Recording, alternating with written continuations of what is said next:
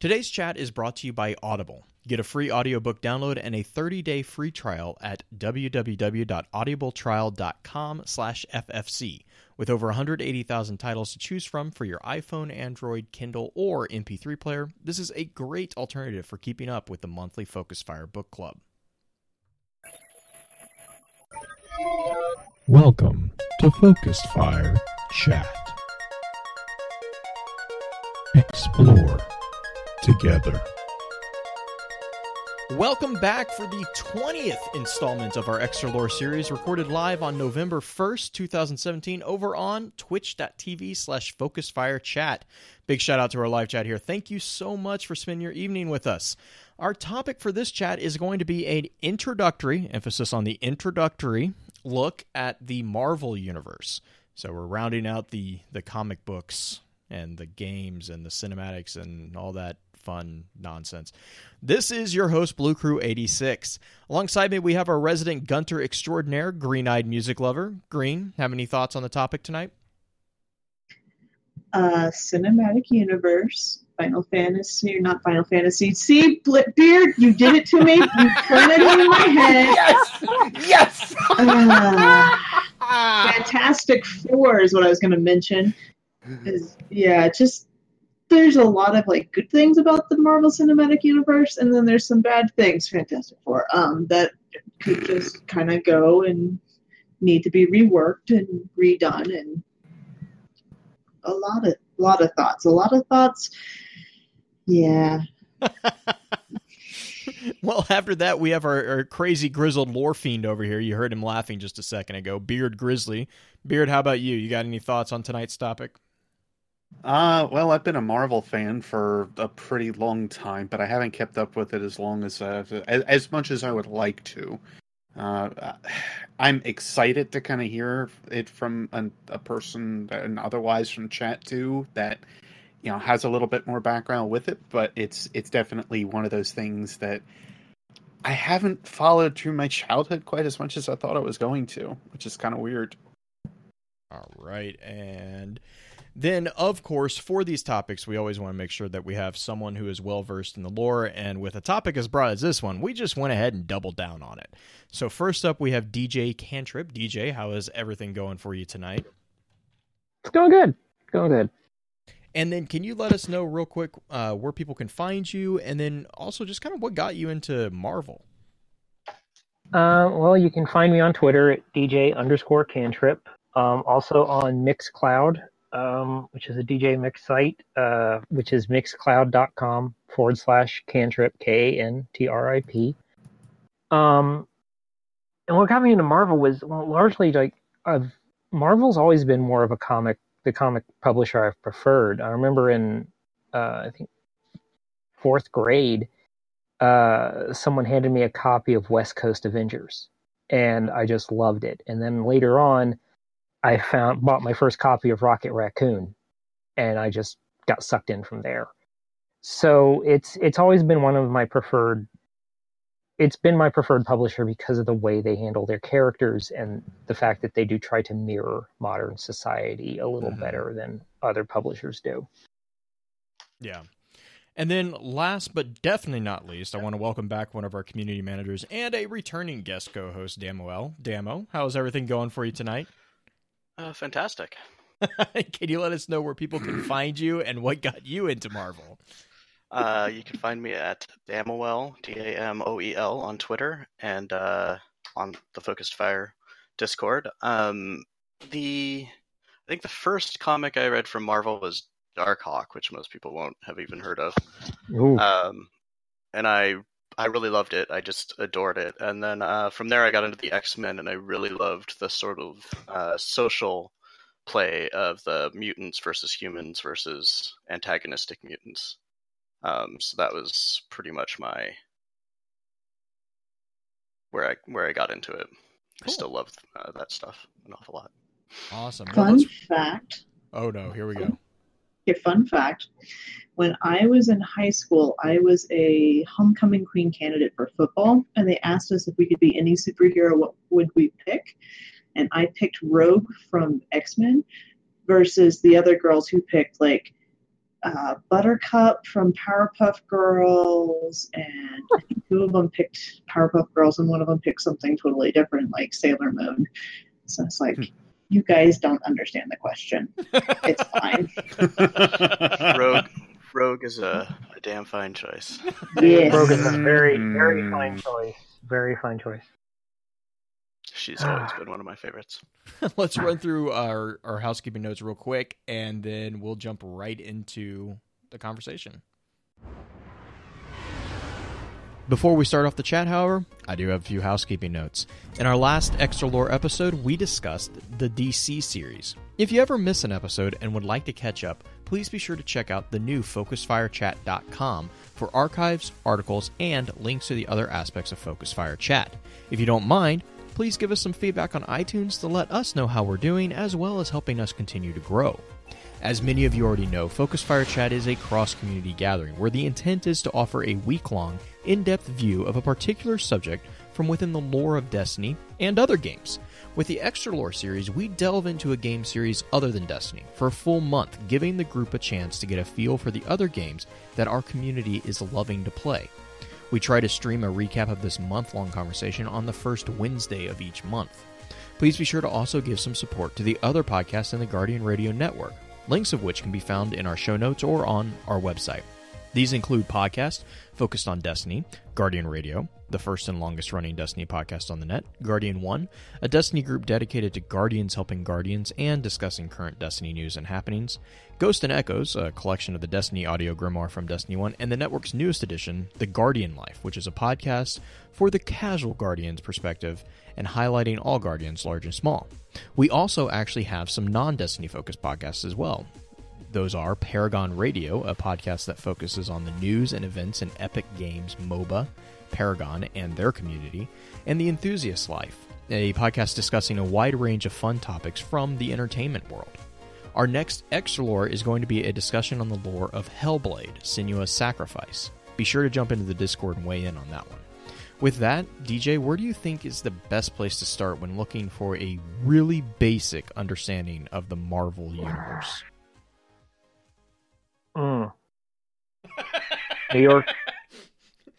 New York City, Manhattan. Honestly, that's a good starting that's a fair point, because That is a good point. it's honestly a joke that even gets brought up in several of the comics. Like so many people go to LA, and people be like, "Why did you come out here?" They'll be like, "There are plenty of heroes in New York. They will be fine."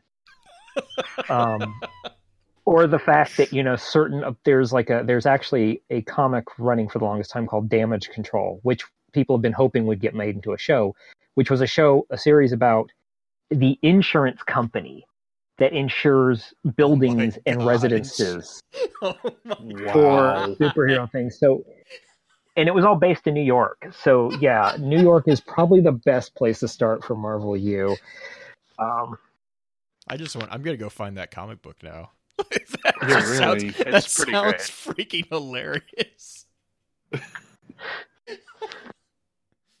Oh, well, and also, I know we kind of started with DC. We kind of started with the breaking the fourth wall and kind of stepping back and looking at the history of Marvel just a little bit, history of DC.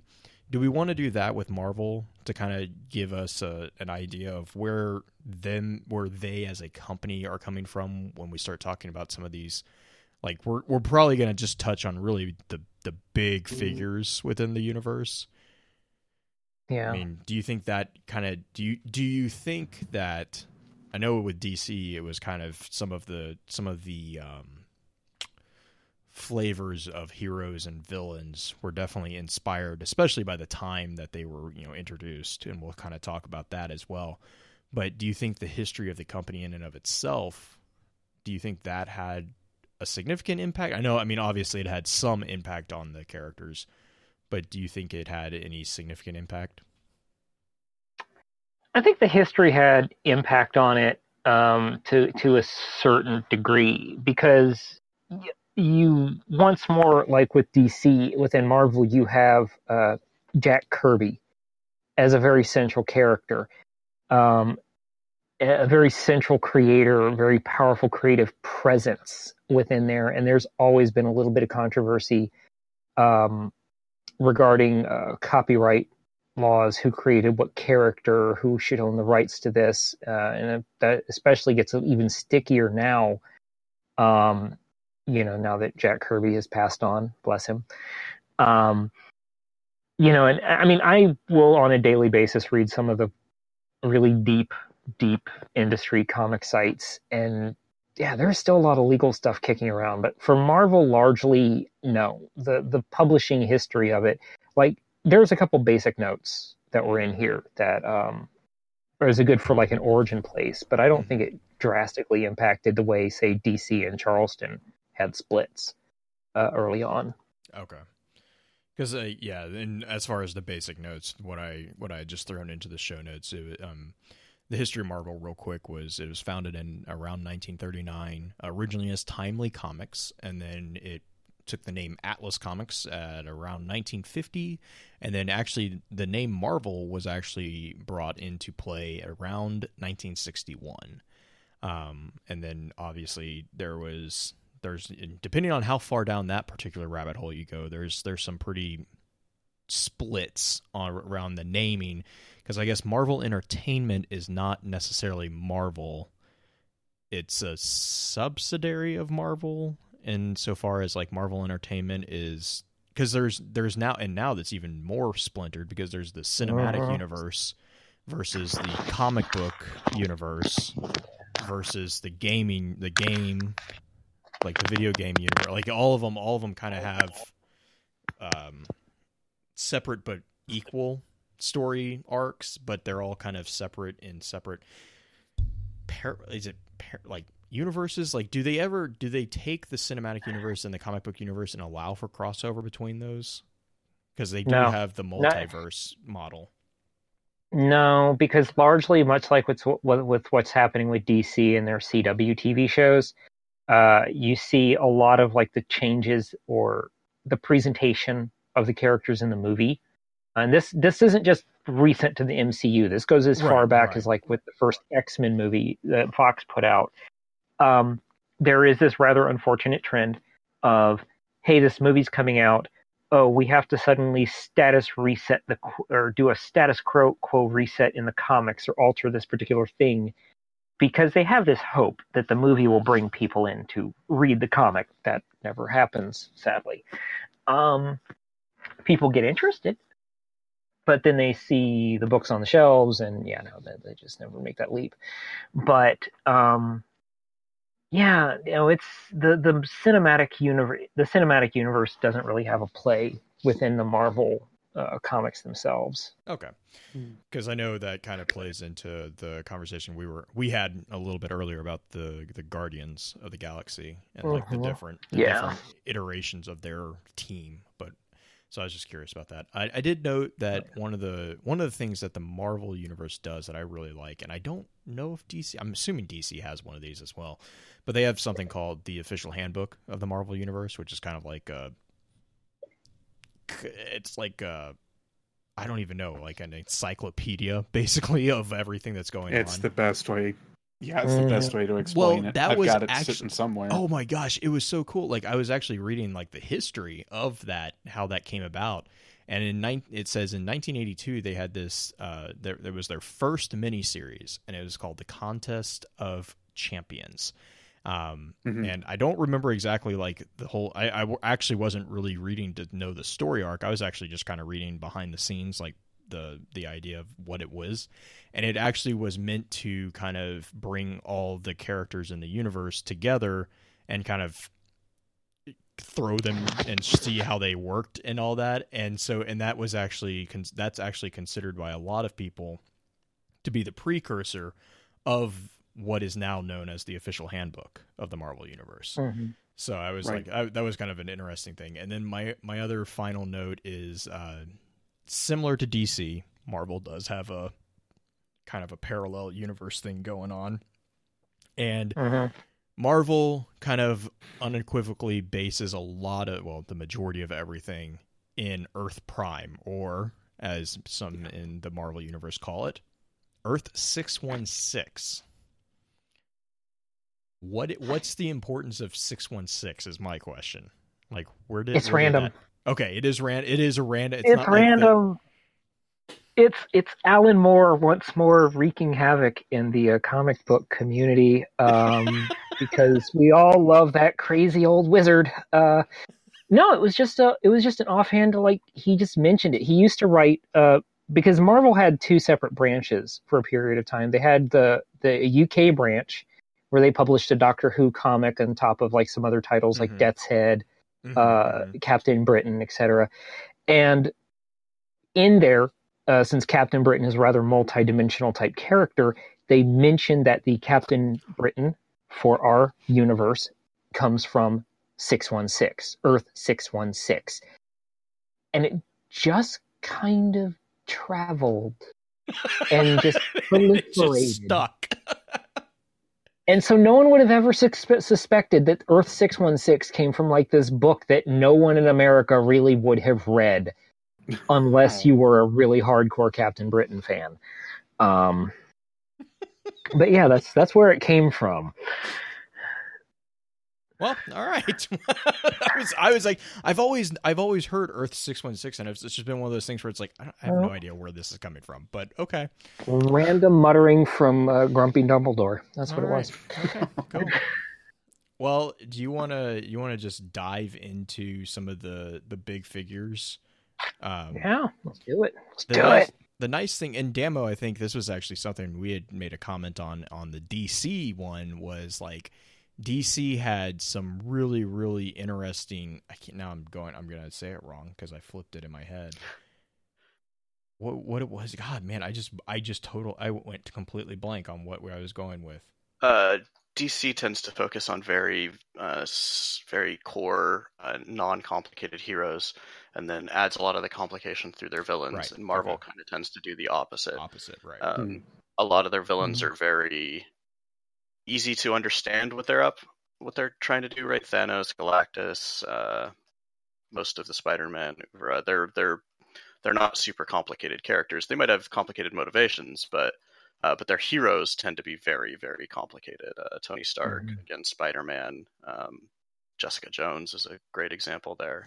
Oh, Jessica Jones. Truth. So that's kind of an interesting dichotomy, I think. Well, and Marvel also tends to be not so rigid on the definition of hero. They have a lot of like they have a lot. I mean, the one that comes to mind is Punisher and Deadpool, right, which are air quotes, air quotes here, honestly, superhero. Honestly, Wolverine for a long period of time. Yeah. I'll just go full controversial and say Magneto, right? Mm-hmm. Oh yeah, well, Magneto was right. Yeah. Magneto was right. Sorry. Like you want to talk about complicated as to whether they're a hero or whether that description applies. That's the man right there. My single favorite character in the entire Marvel universe. I mean, even we were talking. Go Brotherhood. Go Brotherhood. we were talking about this a little bit before the show, but like the Fantastic Four, right? You know, the Fantastic Four were, I think arguably they are one of the original groupings, right? Not arguably, yeah. Yeah, they are. They are Marvel's first family, officially. Yeah. They are Marvel's first family. And it's a very important distinction, that family bit, because it's key to understanding that particular story and title, I think. Oh, I was thinking of Avengers being the remake of the All-Winter Squad. Yeah, okay. So Fantastic Four was in 1961. And then but their main big bad, Mr. Baron Von Doom, all right. He's gotten a lot more complicated over the years. Well, too. no, right, but now he's freaking Iron Man now. Yeah. But I mean, that's what we were talking about a little bit before the show started up. It was like, Doom is kind of trying to redeem himself, but not really, but he is, and he like kind of bounces back and forth. And then, even within that group, and this again, Damo, I know kind of goes back to what you're saying there, is the main figure of that group, Mr. Fantastic. Okay, so back up real quick. Fantastic Four, you got obviously four individuals. Mr. Fantastic, the Human Stretch, Thing, Invisible Woman, Human Torch, and the Thing, Okay, so those are the four main figures of the Fantastic Four, and their title villain. I'm trying to remember if there was anything other than Doom. I mean, Mole Man. I know who was it? Mole Man. Oh, Mole Man. Okay. Oh man, yeah, it was one of their first. Wasn't Namor technically, or did Namor was Namor more of the ally? Namor was more of a frenemy. Oh, that's Yeah, right, because definitely he Facebook wanted, status complicated. yeah, he wanted Sue. That's right. I forgot about that. Yeah. Okay. I mean, especially in the early stuff, everyone wanted to. We're not gonna. I'm not. Anyways. I'm not kidding. Like that's No, just I a know. plot line. Families. Like that's Family just drama. part of the story. Yeah. It is. It is Um, legitimately part, unfortunately. But I mean, and that ties into what you were saying earlier, Demo, is about the complicated heroes. I mean, you had this Fantastic Four, this group of people who have, I mean, given the depending on which iteration you're looking at, you have either they're all like most of them are family, none of them are family, whatever. And then the Thing, the whole situation with him, the tension between all that group and what happened and all this stuff. And then you have their villain, who is a guy who wears a metal mask and wants to take over a small country. Like, Well, he owns the small country. well, He's he supposed owns to it. He wants take yeah, over the world. right. But I mean, like he's like, it's like you have like this like nest of like things going on, and then over here in the villain, you're just like, yeah, I'm going to take over the world. I was like, I remember when I first read it, I was like, there has got to be something else going on with it. No, there wasn't.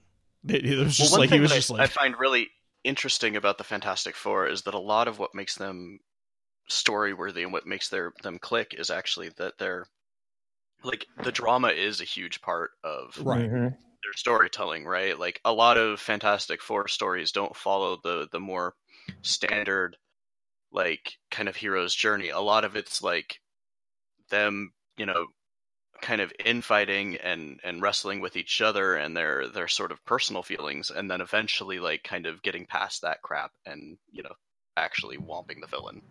Right.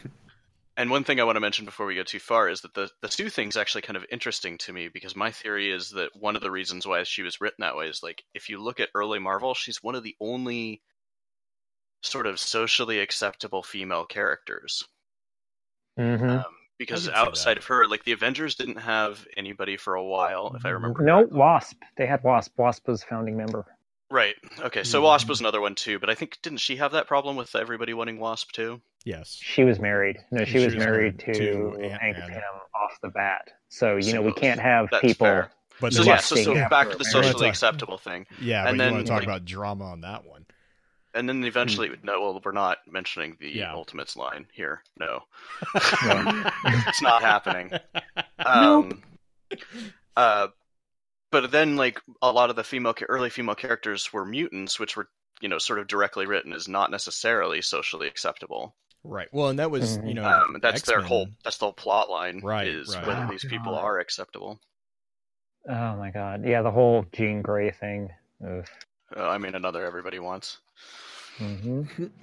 Well, and the whole thing with X-Men wasn't that Lee basically being, because didn't he create X-Men because he wanted to have a group of people who had powers that he didn't have to explain, like that were like basically he I've always heard that a lot of it was they specifically wanted that sort of social commentary of a. 'cause, I mean, Civil that's been rights. yeah, basically yeah. I was specifically trying to civil avoid. rights. I was dancing, but yeah, basically Yeah.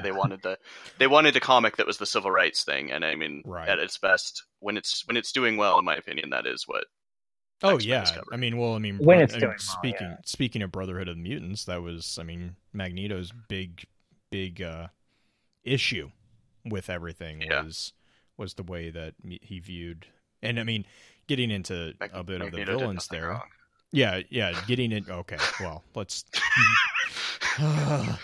So getting into that arc, though, I mean, Magneto, and again, this is kind of where Marvel actually does give a bit of complexity to an arc, a villain, at least an initial figure that was presented as a villain, because Mhm. Magneto, it turns out later, I think later in the series, he wasn't originally introduced with the backstory of the It was very Holocaust and early, everything. It was very early. Yeah, was it fairly early? because I don't know if it was initial or not, but it was very, very early. If not, like that was intended to be a big part of his. okay.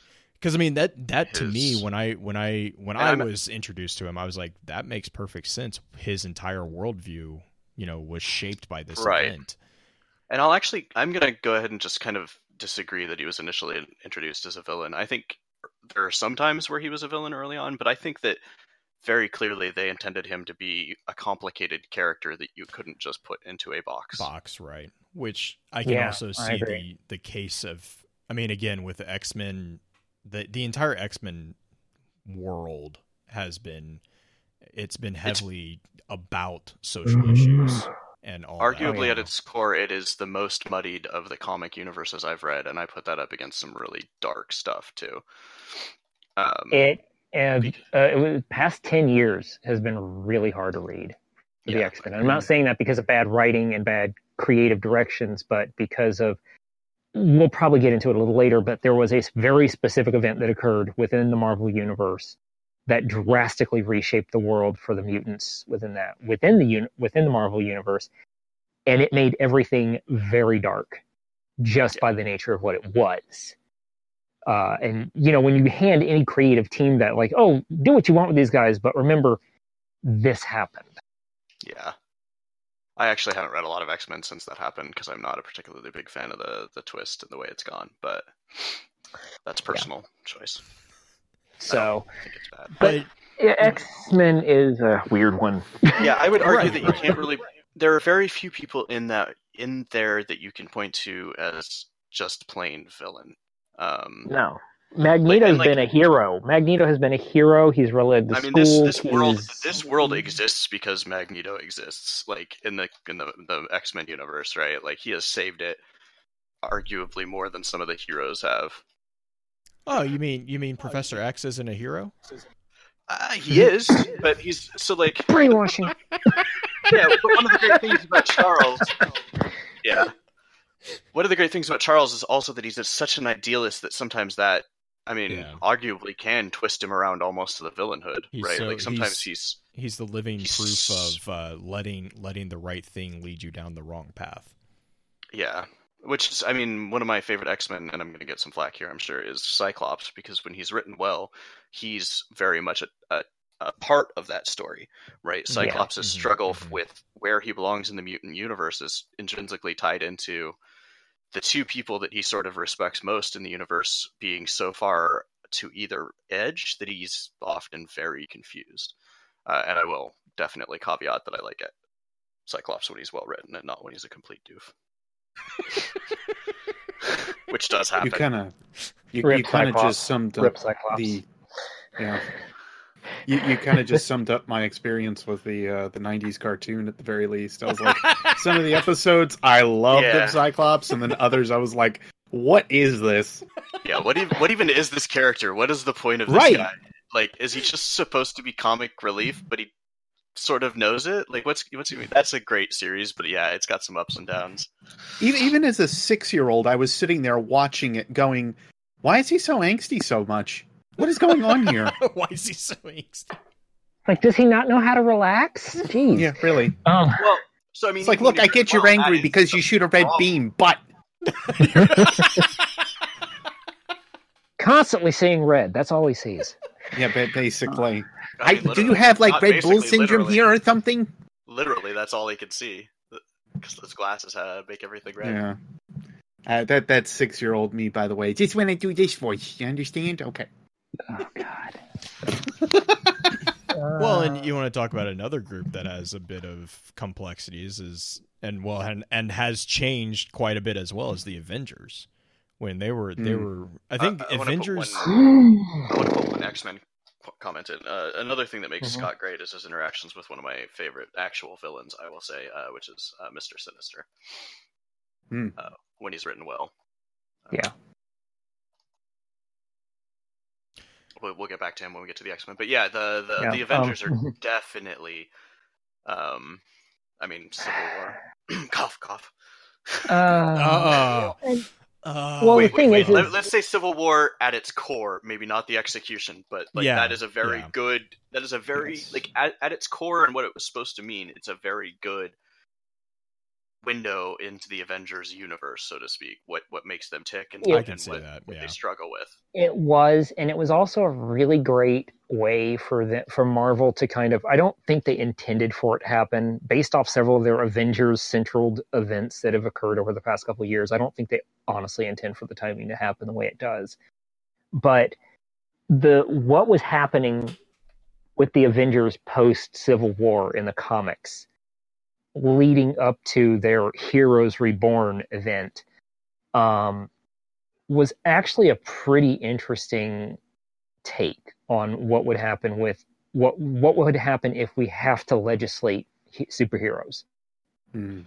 Well, I mean, both comic companies have done something with that, and I loved both of their approaches at their core. I think DC's stuff more often hit the mark, but it was also much less of a giant event, which I think is much harder to pull off. Yeah, precisely. And actually, I think But- one of DC's best examples of it is in Smallville. They basically do their own kind of registration act in that, and it's very interestingly done. But yeah, I mean, it's a cool story to try to figure out how you would regulate superheroes, if you even could. Well, I think the thing about the Avengers is, and this is something that, with the exception of, say, the X-Men, is the core with a lot of the Marvel teams, and Avengers being a good example of it, is people with particular talents, people from different parts of life, different worldviews, seeing this greater threat and coming together and dealing with it. The Avengers have had so many diverse lineups. We won't mention the 90s Leather Jacket Squad. Why You mean everyone the was best Leather Jacket Squad? Oh, God, why did everyone have to wear those stupid aviator jackets? It made no sense. But the Avengers have always had a rather diverse lineup. It's been as many as, like, say, 16 members across 4 teams doing various roles in each team, to just 4 people because everyone was just done. It's a team where they actively vocalized the politics within it, the fact that they were privately funded, which that's never a good thing. The fact that the leadership passed, which for Marvel was a big deal, the leadership of the Avengers passed to several women over the course of times, when it was like, a woman in charge of a superhero team? What are you writing? They've even, like, it's also brought in a lot of former villains like Scarlet Witch and Quicksilver and Hawkeye, who become probably some of the most renowned heroes within the Marvel universe as well. So the Avengers have always been like this interesting forum for Marvel to do whatever they want with. They can do either politically or social commentary related stories. They can do superheroes beating up costume bad guys, or they can do massive intergalactic, interdimensional, weird metaphysical, trippy conflicts, which they're currently doing right now. So I've always liked how diverse the Avengers can be. The Marvel Cinematic Universe, unfortunately, has to kind of narrow its scope down, just because they are working with a medium that is probably a little less flexible than print comic. Yeah. And I think Well, I mean, they just don't have as much time to tell, but they've still there's that covered too, yeah. a surprisingly large amount of that stuff, I think. Yeah, the first Avengers movie was actually very faithful to the origin of them, which was Loki causing trouble, assemble. And I mean, their Civil War was incredibly well done. Yeah, and it was actually fairly well close to the core of Civil War too. I loved that. Without Yeah, the terrible ending. Well, Yeah. and I feel like they made Tony a lot more understandable in the movie than they did in That's true. They did. And comics. well, I think it also helped that the ending did not end the way the comics The Civil way War it ended, yeah. because Yeah. that kind of made that honestly had a lot of negative repercussions on Iron Man. The way that entire thing went down. Well, I mean, it's kind of the only way that particular strain could have ended. Right, because and I again, think that was he like when you're reading it, you were like, it's like you were reading the arc and you're like, this is going in a bad place. And you could kind of see, like, I think even authors kind of were like, this is getting uncomfortable. Like the way it had to escalate. It was like, oh, I definitely think some hands were tied on how that happened. Which I love the fact that the X-Men almost exist like their own kind of like, they aren't a separate publishing line, but they almost exist like their own separate publishing line within Marvel. Like they have their own publishing office, because there was this, it was around the time the Civil War event occurred, around the time the events of House of M occurred, which the aforementioned event that we talked about was due to a X-Men Avengers crossover called House of M. Scarlet Witch goes insane, creates this world where mutants are in charge. Mm-hmm. Everyone starts to kind of slowly wake up. There's all this fallout that occurs. She realizes that she's insane. She hates her father. And then as she comes out of this, resets the world, she says no more mutants. And billions of mutants are depowered, leaving only 191 mutants powered. Of course, those are the 191 mutants that are the most viable to publish. Coincidentally, I'm sure. What? Rip Jubilee. God, it's so bad what they did to her. But anyway, there's this beautiful bit where basically the X-Men do this, like, let's get all, because we have enough real estate, let's get all 200 mutants left, let's set them up refugee camp style. Find the last of our species. Find the last of our species, bring them to the house, because that's a smart move. And Cyclops, there's a bunch of weird stuff, but basically Cyclops is in charge of the X-Men. Professor X we don't talk about him. Tony Stark rolls up to the X-Men's lawn. Not talking about this arc. Tony Stark rolls up to the X-Men's lawn and kind of looks at Cyclops and says, so this registration thing, and Cyclops just says, really? Well, considering they did that already. Well, no, actually, they never did officially do a Mutant Registration Act, but it was one of those things where Cyclops was like, no, we're not going to register. This is stupid. Look at our race. Our race is like, this is what's left of us. You can see them. They're on the back lawn playing volleyball. They literally are all here. But eventually they bypass that by doing some other weird stuff and becoming the official heroes of San Francisco. But yeah, it was literally a moment where Tony Stark, as you were mentioning, like Tony Stark got put in a bad place. He had to roll up to the mutants and go say, I need you to sign this sheet of paper. No! I know, like, people, like, actively hunt you down and murder you, and we're gonna have to publish this, so they're gonna hunt you down and murder you, but I need you to do it anyway. Oh my god. Precisely. So, but the Avengers have always, but Civil War was a major turning point for the Avengers. They're thankfully kind of back to the semi-well-funded team that goes and handles global threats now, because Marvel is trying to bring several of their teams back to their core ideas so that people can get on board with them.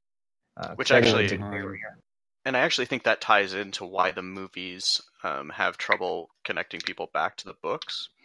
Mm-hmm.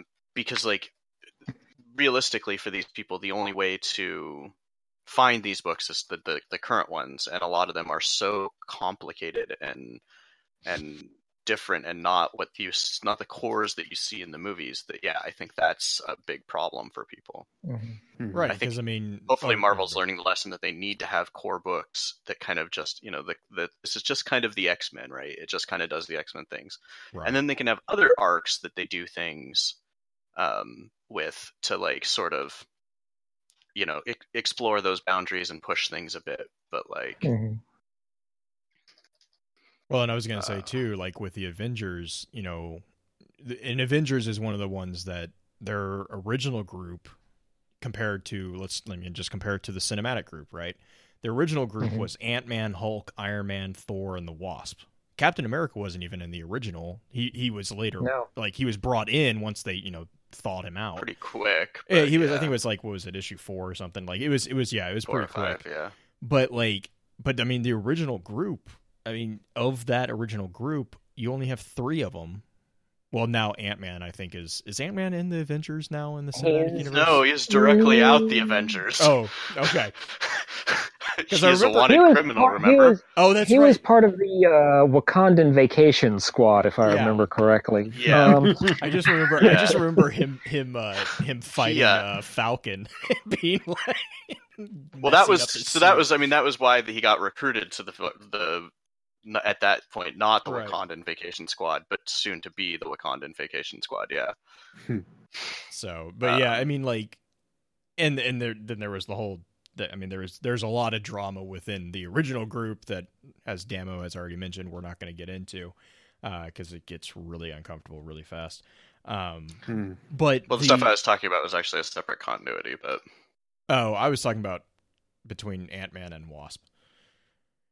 that got worse in other books. That's what I was talking about. Oh, It's it worse did. in other Oh, okay, books. we're not. Oh, yeah. Oh, it In got the- much worse. In the Ultimates, We're not it's talking real about the bad. Ultimate Universe. No, we're not talking about No. Actually, I think that there are. We're not going to mention Ultimate Scarlet Witch and Quicksilver. Not at all. We are not going to mention the Ultimates, but I think we do a disservice if we do not mention the Ultimate Universe.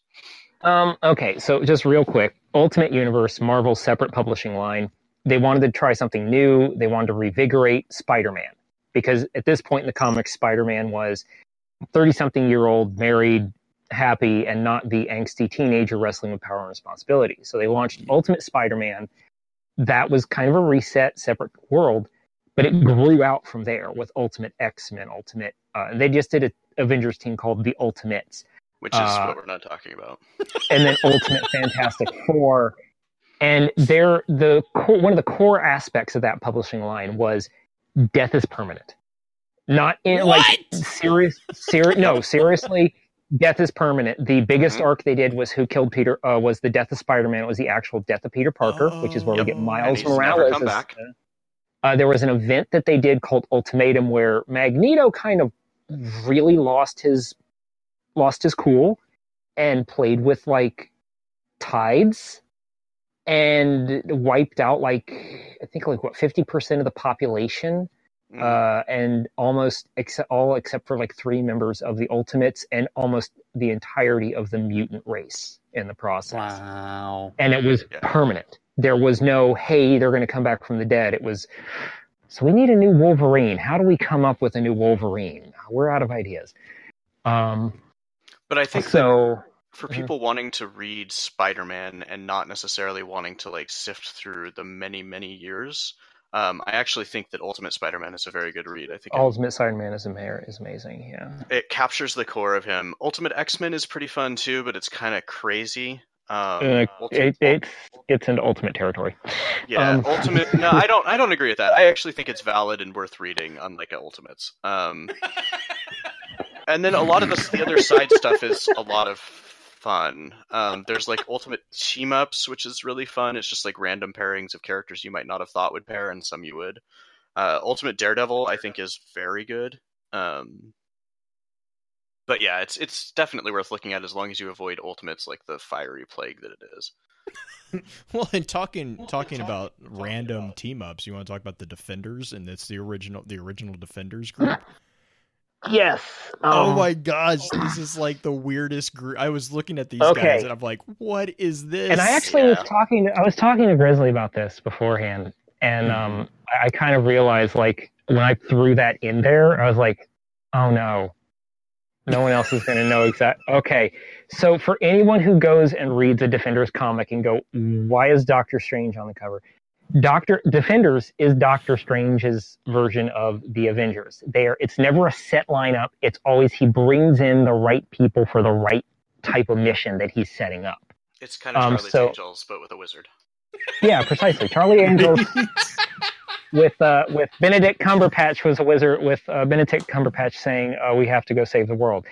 The lineup has always shifted. There's been the Hulk on there. There's been Red She-Hulk. Yes, that's a thing. She-Relay, curious. Machine Man. Like various B and C list heroes. It's where they took these characters that they wanted to do something with, but they didn't know what to do with. So they're like, just put them in this book. It wasn't until the cinematic universe dropped and they started doing the whole Netflix continuity that the Defenders became the title of the Luke Cage, Daredevil, Jessica Jones, Iron Fist team. they were all kind of, that entire group of heroes, the street level heroes, which I guess we'll kind of get into a little later, were all kind of just colloquially known at that point as like a heroes for hire type of a thing, because that was the That main was Luke team. Cage. That was Luke Cage and Iron Fist's kind Iron of team. Fist. Yeah, and there was those, and several of those characters, those street level characters, would cycle in and out as associates for heroes for hire. Most notably, Colleen and Misty. Misty, yeah, also known as the Daughters of the Dragon. But yeah, the Defenders is weird. It's like if you want to like read some very straight up, this can only happen in a comic book type of stuff, go read the Defenders Or Doctor Strange in general. or Doctor Strange. Yeah, Another great title for that is a title called Exiles, which is marginally part of the X-Men thing, and the whole point of this, it's actually fairly brilliant. Like, there's sort of a central dude that is trying to fix things that have broken in various parts of the multiverse, and so he grabs people from other broken multiverses where they've essentially been deleted by the break, and says, well, you don't exist anymore, but if you come work for me, one of my other teams will eventually fix your universe and you'll be back. But until then, I'll keep you around if you will work for me so that you can come back. And so they travel around to all of these bizarre timelines where stuff's crazy. Like, one of the most famous events in Marvel history is the Dark Phoenix storyline, right? Where Phoenix goes insane, and Jane goes insane and gets the Phoenix Force and ends up eating a bunch of planets. And traditionally, there's a big trial, and Scott sort of talks her down, and she sort of willingly gives up the power. Well, one of the very first things that the Exiles do in the comics is they go to a universe where that isn't supposed to happen. She is, in fact, supposed to be unrepentant and blow everything up. And so they do that, and like you just get to see Phoenix shredding the entire superhero portfolio of that universe because she's basically a deity. And so that's kind of what the Exiles are. And there's actually not a ton of it, but it's a lot of fun in my opinion. I just like the tagline. Well, you don't exist, but if you work for me, you could possibly maybe you will come again. back. Yeah. You'll probably die before. Great selling point. Great selling point. I mean, sounds like Cade trying to recruit you for something. Captive audience, man. Captive audience. You don't really have anywhere else to go. And it's another thing where they grab a lot of B sort of line characters, like characters you may think you'd never see again. One of my favorites from the Age of Apocalypse stuff, Blink is in it. One of the first characters is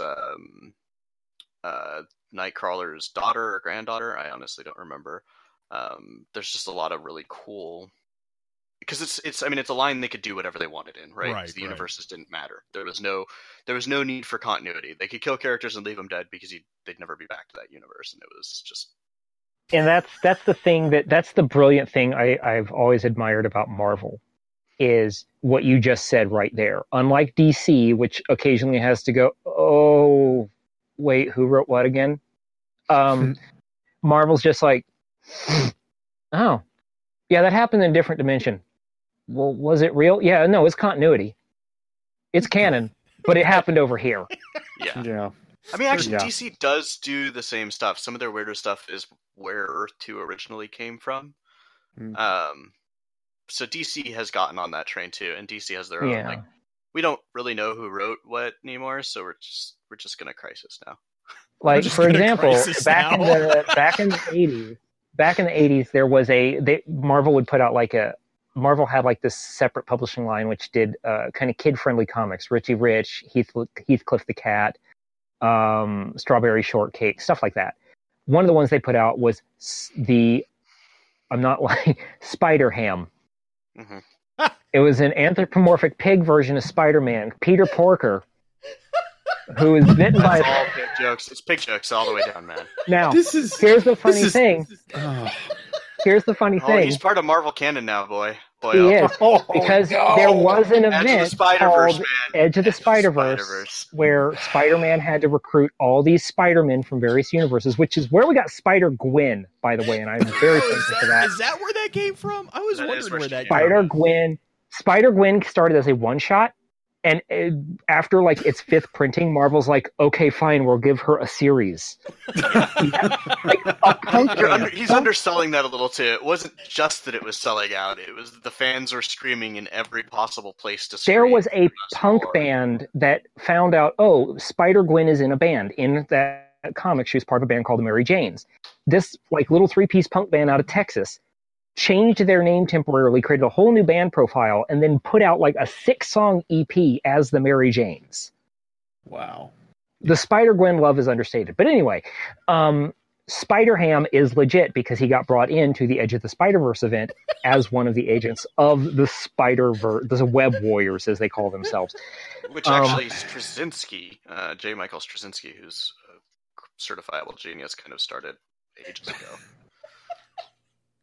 So the thing is again, that's the beautiful thing about Marvel. It happened over here, but it's still canon. They are definitely much more willing to reach into the basement and just like, oh, this is weird. Okay, let's do this. Let's put this back. Let's just put this back. Let's just put this right back in continuity and see what happens. Beard, what are you got? Howard the Duck. That's all I got to say.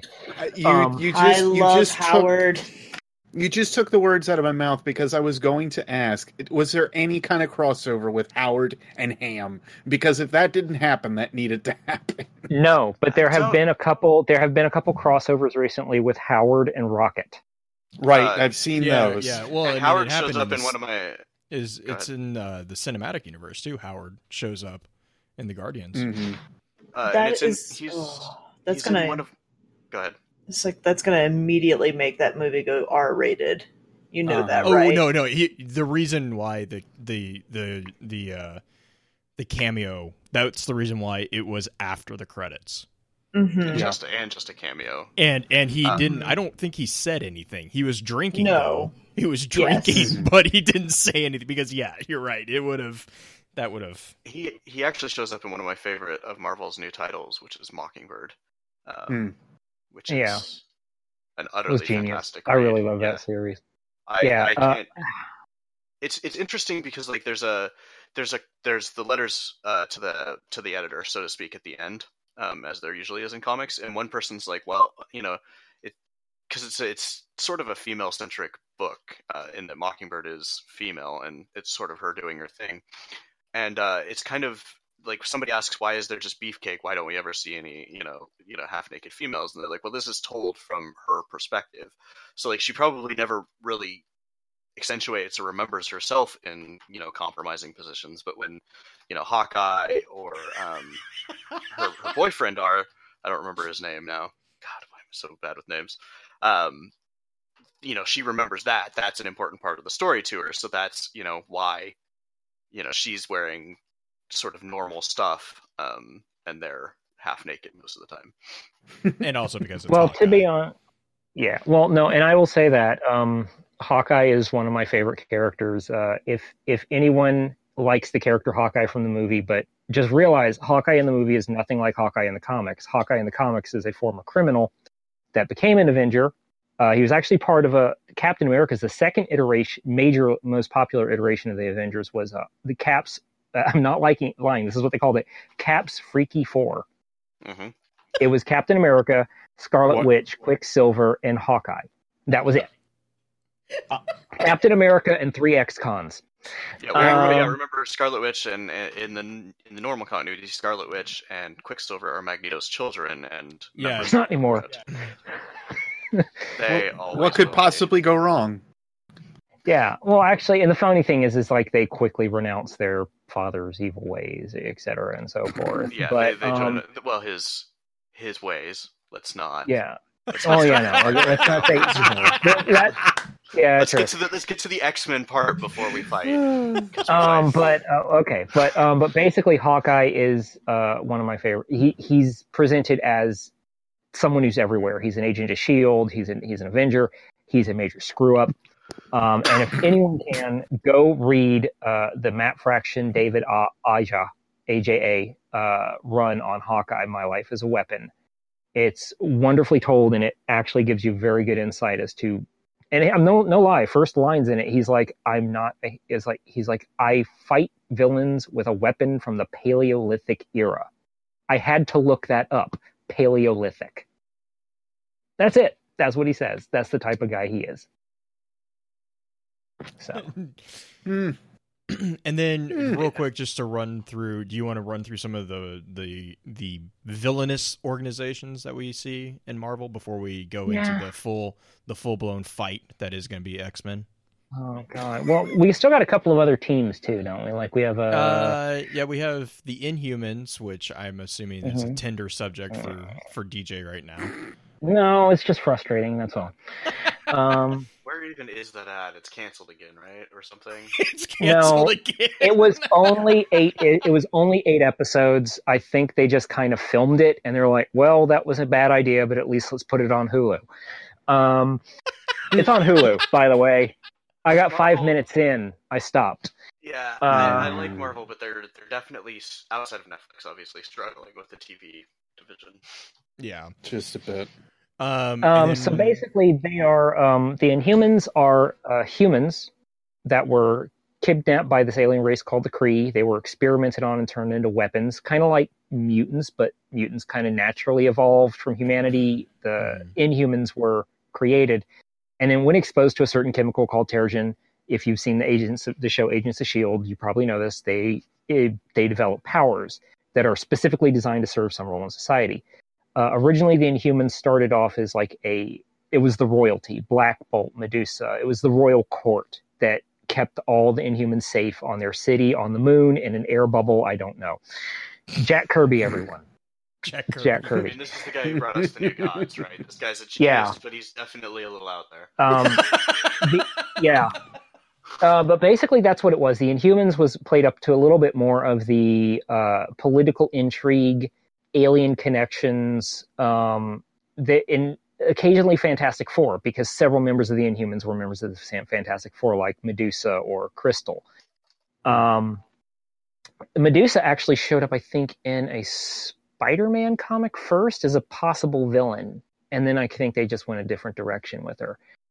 Now the Inhumans kind of became Marvel's new mutants, quote unquote, when they didn't have a naturally occurring power set within humanity. They couldn't use mutants because of Fox and copyright. So the Inhumans are now a little bit more spread out. They're more ingrained into society. But that's what the Inhumans were. They were kind of space royalty with massive superpowers, and very weird.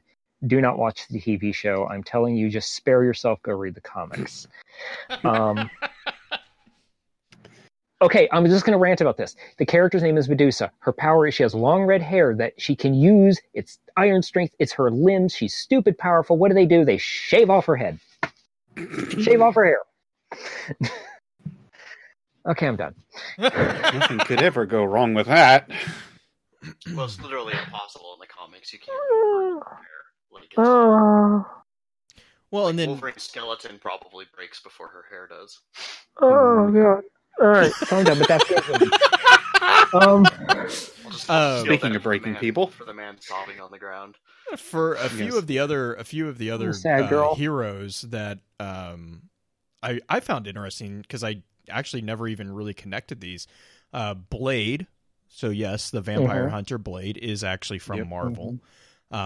Obviously Punisher, most people recognize that. He was one of the later additions to and he's also one of the very shining example of a hero who isn't really a hero, and even he admits that he's not a hero, but he actually looks up to Captain America.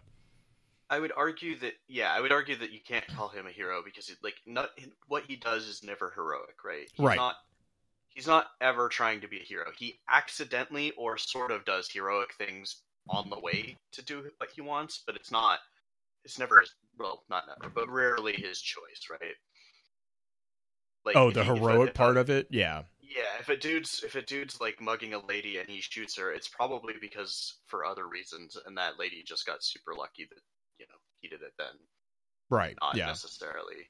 The collateral benefit of the Punisher is not his collateral benefit. She's collateral benefit, not somebody getting saved. And then obviously Deadpool, which a lot of people are very familiar with Deadpool nowadays. But Deadpool was a very late addition. He didn't get introduced until I think 91. 91, and even then he was just introduced as kind of a comic relief. He wasn't even comic relief when they first introduced him. He was unfortunately one of the Footless creations from Liefeld that just was a thorn in Cable's side and would occasionally make boilerplate snarky comments and then disappear somewhere. And it wasn't until, I can't remember who wrote it, but it wasn't until later they turned him into the wisecracking, near unkillable person that we all have fallen in love with.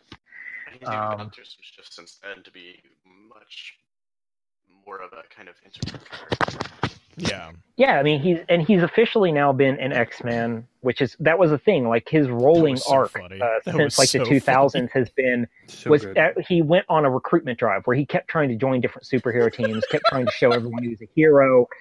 And eventually the X-Men let him in for like 2 seconds, and he had like a homemade X-Men suit on, and they're like, "This is creepy, get out." But he was on X-Force. Though. No, seriously, he showed up. It was really awkward, that scene, him in a homemade X-Men suit. And then later on, he actually does join the Avengers. He gets the official invitation from a very aged, won't go into that story, Captain America, to join the Avengers. The reason being, the Avengers are out of funding. Tony Stark is not funding them. So Deadpool, however, being the celebrity that he is funding the Avengers. So, nice. So he actually buys his way onto the Avengers. Yeah, kind of. But now, but for anyone who likes with that, but for anyone who does like the merciless mercenary with a mouth that you saw in the movies that just didn't care and did his own thing, start reading the comics now, because the Despicable Deadpool is this title of the new series, and it's him going back to his roots. Nice. Well, and then there's also Moon Knight, which was a big. Moon Knight was, what was that, mid-70s, 80s? Yeah. He's a complicated character. He's a very complicated. Yeah, another complicated is Ghost Rider. Ghost Rider from 72. I would say the Ghost Rider is not always complicated, whereas Moon Knight is. But I think that kind of goes back to the conversation about the who's writing him too. Yeah, right, I currently like the new Ghost Rider myself. I would just say that at their core, Ghost Rider isn't necessarily complicated. The concept is not complicated. Whereas the core of Moon Knight, I still don't 100%. He was Batman. He was Marvel's attempt to create Batman and play up on that whole idea of, is Batman crazy? And here's Moon Knight. We're like, yes, he is. Yeah, But the unfortunate thing with Moon Knight is they've never quite nailed down whether he has superhuman powers because of his origin, or if it's just one of his other personalities taking the lead and he thinks that this stuff is happening. I mean, he is legitimately that kind of a character that there's a reason his series only come out in small bursts, because there's really only so much you can do with him as a character without tripping over his own continuity. But he is cool, and I love his outfit. Yeah. So let's look at villains for a little bit. So we have some of the villains that come immediately to mind is the group. So we'll start with the teams. Sinister Six, which was they have a pretty entertaining origin story, actually. The original group for the Sinister Six was Dr. Octopus, Vulture, Electro, Kraven the Hunter, Mysterio, and Sandman. And this kind of goes into Damo's explanation of villains kind of having simple motives. They're really easy to figure out. They're really easy to figure out. And so if I remember correctly, that is the entire reason they got together. Yes, that is the entire reason Dr. Octopus put this together. He got tired of Spider-Man just wiping the floor with him. And so basically he finally gets out of the prison or whatever that he's in, and he puts out this call to like all of the villains that Spider-Man has over the years put in put away, and only 5 of them are like, okay, fine, we'll come work with you. And they're like, even the 5 that come work with them, like Vulture, and like they all hate each other. Like they do not work well together at all. But the entire origin of the Sinister Six was literally, we're tired of Spider-Man beating us. We're gonna beat Spider-Man. That was kind of it. That was kind of it. So there's one of the first examples that I know of the, like, in comics at least, of the tearing themselves apart because they're the bad guys and like snatching defeat from the jaws of victory. Oh yeah. Oh good. Yeah, quite literally. Yeah. Which if you want to read a really good series based loosely around the idea of the Sinister Six, we won't go into it too much, but there was the retitling of Spider-Man a couple of years back was called The Superior Spider-Man. Oh yeah. Which was basically Dr. Octopus took over Peter Parker's body. Oh god. Oh no. And made him a better Spider-Man, no lie. Well... But yeah. That's the whole point of the series. That's the whole point of the series. Go read Superior Spider-Man. It was actually quite good. But anyway, one of the offshoot series they did of it was in the very first issue, a bunch of C-list Spider-Man villains, the Beetle, Boomerang, Shocker, get together and form their own Sinister Six. And it's a pathetic joke of a Sinister Six. So you have this brand new Spider-Man who's actually Otto Octavius running around in Peter Parker's body going, I'm going to make this better. I'm going to show Parker where he messed up all this mistake. And these people show up saying, we're the Sinister Six. And the first words out of his mouth are, of the unmitigated gall. And proceed to beat them senseless. But then they go off to do their own book called The Superior Foes of Spider-Man. And it is a 22-issue run of these villains literally snatching defeat from the jaws of victory. Yep. Every bleeding time. But I highly recommend it if you like the idea of a doofy team that's trying to take itself seriously. Like, go read The Superior Foes of Spider-Man.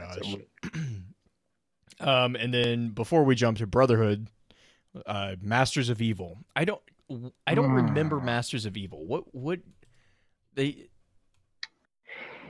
was it? It was Zemo. I know Zemo. It was Zemo. But were they against Avengers, or they've always just kind of been around, like mostly the Avengers, but they've largely kind of either been very Hydra affiliated, or they've been mostly like a bunch of Captain America villains, I'm just looking it up right now. They've always had different people lead them. Zemo, Ultron, Zemo again, Otto Octavius, Crimson Cowl. Yeah, like mainly Zemo though. It's been mostly Zemo's softball team. Let's see here. Yeah, I'm not too really familiar. Again, another, but they do give us another iconic Avenger. They initially bring Wonder Man, Simon Williams, over to their side, and because Wonder Man was one of the original of the Masters of Evil. Mm-hmm. And then I know Enchantress was a pretty powerful figure, wasn't she the one that she was the one that jacked around with Thor and convinced everyone that Thor was convinced everyone that Thor was insane. Yeah, and basically one of Odin's attempts to become, worst father ever. He basically hires he basically has Enchantress seduce Thor because he doesn't like the idea of Thor being in love with a human. Yeah, obviously that's a let that sink in for a moment there. But yeah, no, that was her whole deal. She was there to play like the other woman and failed horribly. Well, in talking about Thor, you of course have Loki, who's kind of been around since the beginning. Yeah, he's the reason the Avengers got together. And Loki's also one of those characters that Marvel's really kind of leaning into using more. I think mostly just because of Tom Hiddleston and the cinematic universe's portrayal of him. Like he's showing up everywhere now. There was a storyline for a period of time where he died committing a heroic act, so they brought him back, but as a kid, because there always had to be a god of stories and tricks. So it was a whole series about Kid Loki. Wow. I very know well that written. they did, very well written too, though. They did the animated comic book back when I think one of the first Thor movies came out. I think it was the first Thor movie. They did an animated comic series with Loki and Thor that kind of like tried to explain Loki and Thor's, at least in the cinematic universe's story, their whole childhood and interaction. It was pretty well done. They did the same thing with Iron Man and the Exodus. No, wait. What? Not Exodus. That's Destiny. God, the cellular Extremis. Yeah. Extremis. So yeah. Yeah. Which for Loki fans, go start reading Doctor Strange. That's all I can say. Mm-hmm. Which makes sense that they kind of are hand in hand, because Loki does a lot of that. And then that leads us a little bit into Hydra, which is interestingly. Yeah, pretty much. They are the excuse that Marvel has to punch Nazis in the face. Pretty much. I mean, I don't really think there's really needs to be any other introduction to Hydra. Though, okay, so here's a question. Agents of S.H.I.E.L.D., the TV show, yes, has Hydra. They actually introduced the character Hydra. Was that in?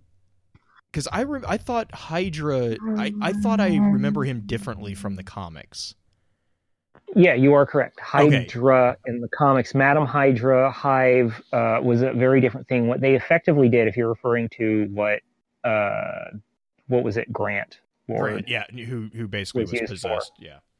Yeah. He was basically that Hydra was a reskin of a villain that they had called Hive. Right, because Hive was not. Right, Hive wasn't the main big bad of Hydra in the comics, was he? Yeah, no, he was just actually something they created in their labs. Okay. So he was Hydra created, but he was kind of just something Hydra whipped up. Okay, so he wasn't the inspiration of Hydra like it was in the Agents of S.H.I.E.L.D. No. Okay. No. Because I remember watching, I was like, this. It was something that was like, it was close enough, I think, to what I haven't read comics in so long, sadly, that a lot of my memories are kind of clouded.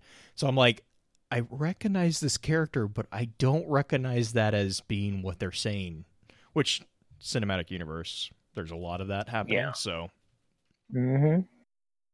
All right. Well, I'm going to get out of the way, and we're going to talk about the Brotherhood of the Mutants. Round one.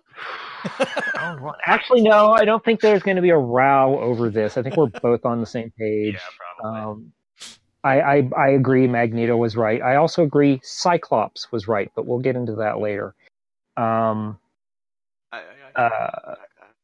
Yeah, so basically, Brotherhood of Mutants.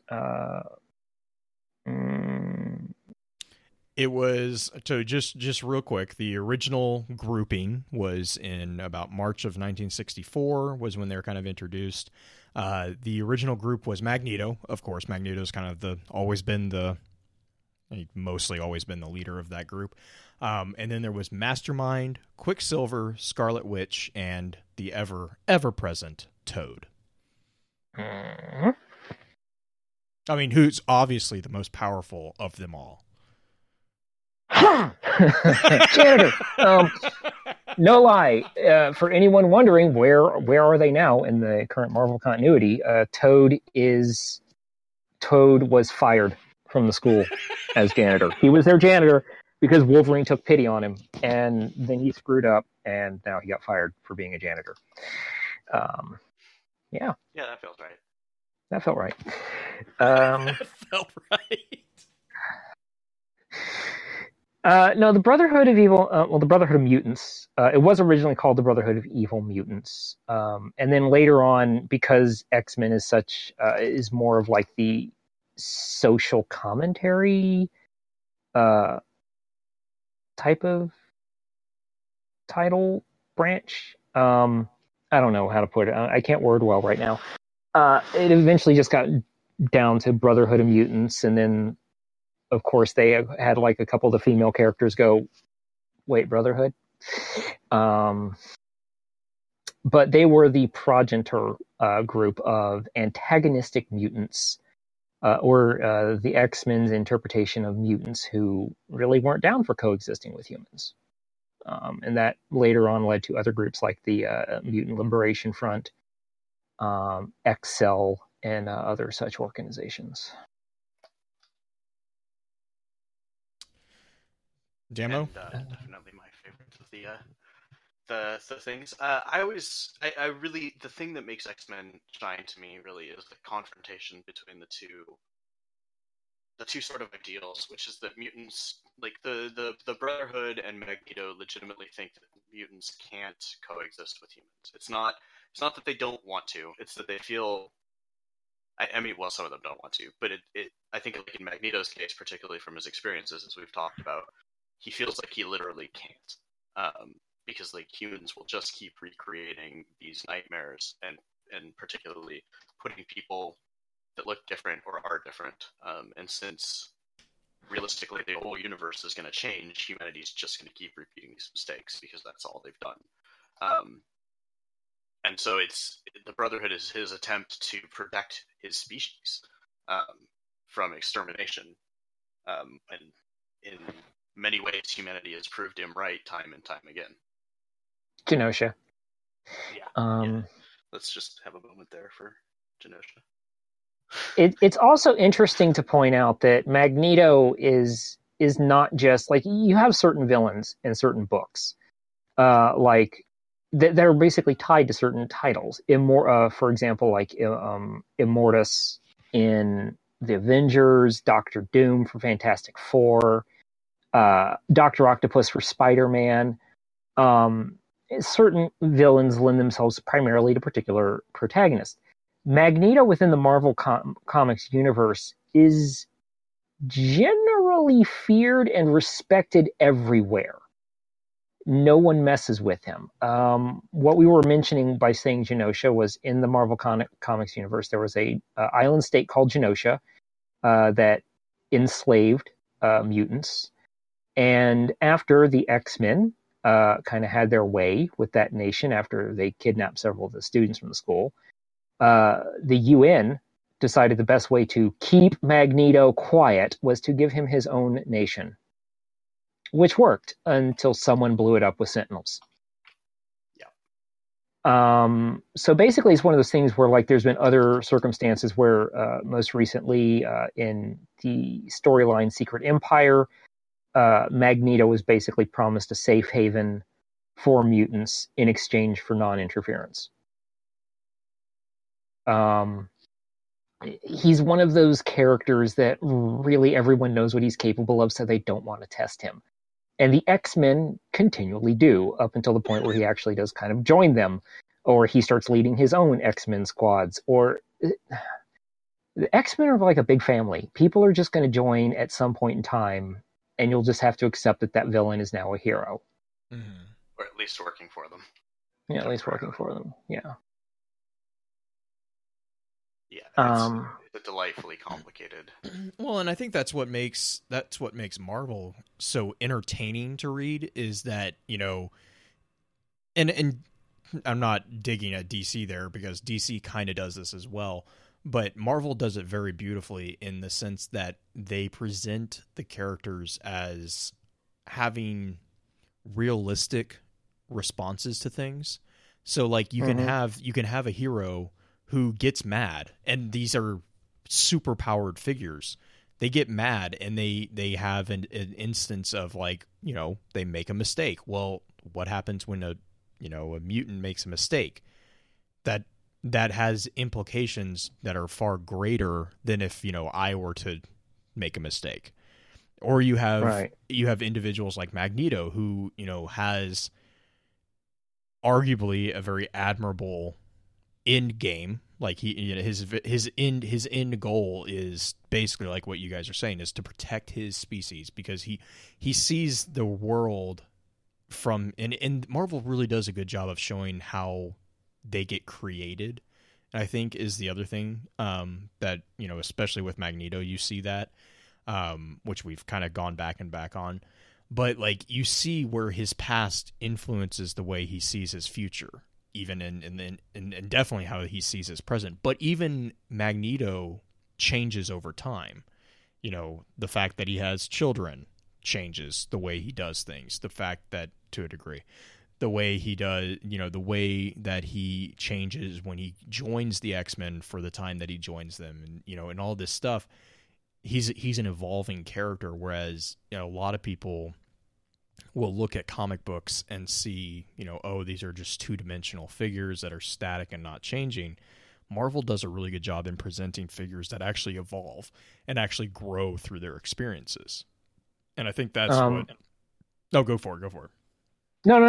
Go ahead, finish your thought. Sorry. I was saying that's what, to me, that's why when I do get a chance to read comics, most of the time I do find myself drawn to the Marvel comics, because they usually have story, and it's a cumbersome thing too, because you have to usually read the full story to understand what's going on, but it's an entertaining story, and it's a story that most readers can relate to. So that's all I was. Yeah. Go ahead, Ken. Well, no, and I was saying, like, a really good example, like, it drifts away from X-Men for a moment, but like one of the best examples for that is Iron Man, Demon in a Bottle. Like, one of his most iconic storylines is Tony Stark wrestling with alcoholism. Right. And the implications of that. Here is this billionaire with a super suit who's flying around drunk, and he causes a lot of collateral damage. And it becomes that thing where Marvel had to take a hard line in the sand, and like, they had to take that risk. They'd say, like, okay, here's a flaw. Here's a very hard to write flaw. Mm-hmm. We're going to also have to make this stick. And Tony's sobriety has been one of those, like, hallmarks of his character since then. But again, very good example of Marvel trying to create a more realistic and more flawed type of character that you as the reader can relate to in that aspect. Or even say, like, Peter Parker, to some extent, with, you know, the person who has a lot of talent, a lot of power, but constantly has to wrestle with responsibility and a lot of self-confidence as well. You know, characters like that, and that's what really, I think, makes the publishing line or the comics really appealing in that aspect, is that there is some character in the Marvel universe that you're going to trip across and go, like, I can relate to that character. That is my character right there. Whether it's like some person that only appears as a member of the side team, Nightcrawler. Mm-hmm. I mean, Nightcrawler. I'm sorry, I love Nightcrawler. He's my favorite. He can't hold a solo book. No. Or if it's a major character like Wolverine, right, you know, you're going to find a character in the Marvel universe that you can identify with fairly easily, just because of that. Well, and I mean, like, another one that I think of when you talk about flawed characters, and I can't remember if it was the Ultimate version or if it was the Amazing X-Men, but Angel, Angel's backstory about his father making him file down his wings. That was Ultimates. Was that Ultimates? That was Ultimate. Yeah, like that. I mean, yeah. I remember reading that particular arc and just being like. And it's just, again, it's one of those things where it's like they don't, and I love this about Marvel, they don't, well, I'm sure they do hesitate to a degree, but they don't really seem to hesitate to present multifaceted figures. Like these are not perfect beings. These are flawed beings who have happened to acquired in some fashion or way superpowers.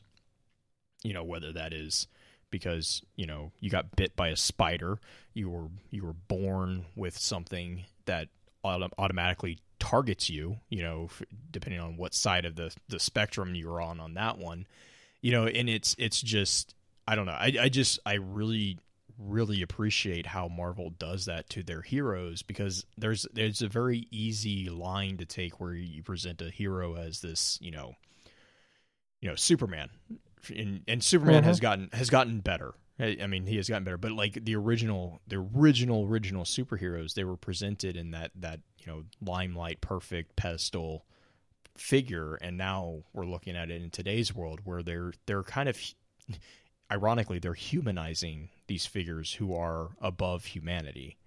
I think that's Marvel just hits that nail on the head, I think.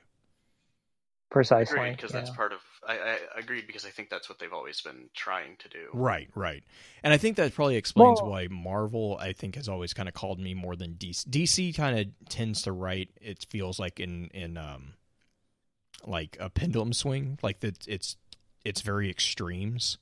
And again, DC has gotten a lot better with this, but like originally DC was kind of like it's Batman, Superman. It's opposite ends of a polarity.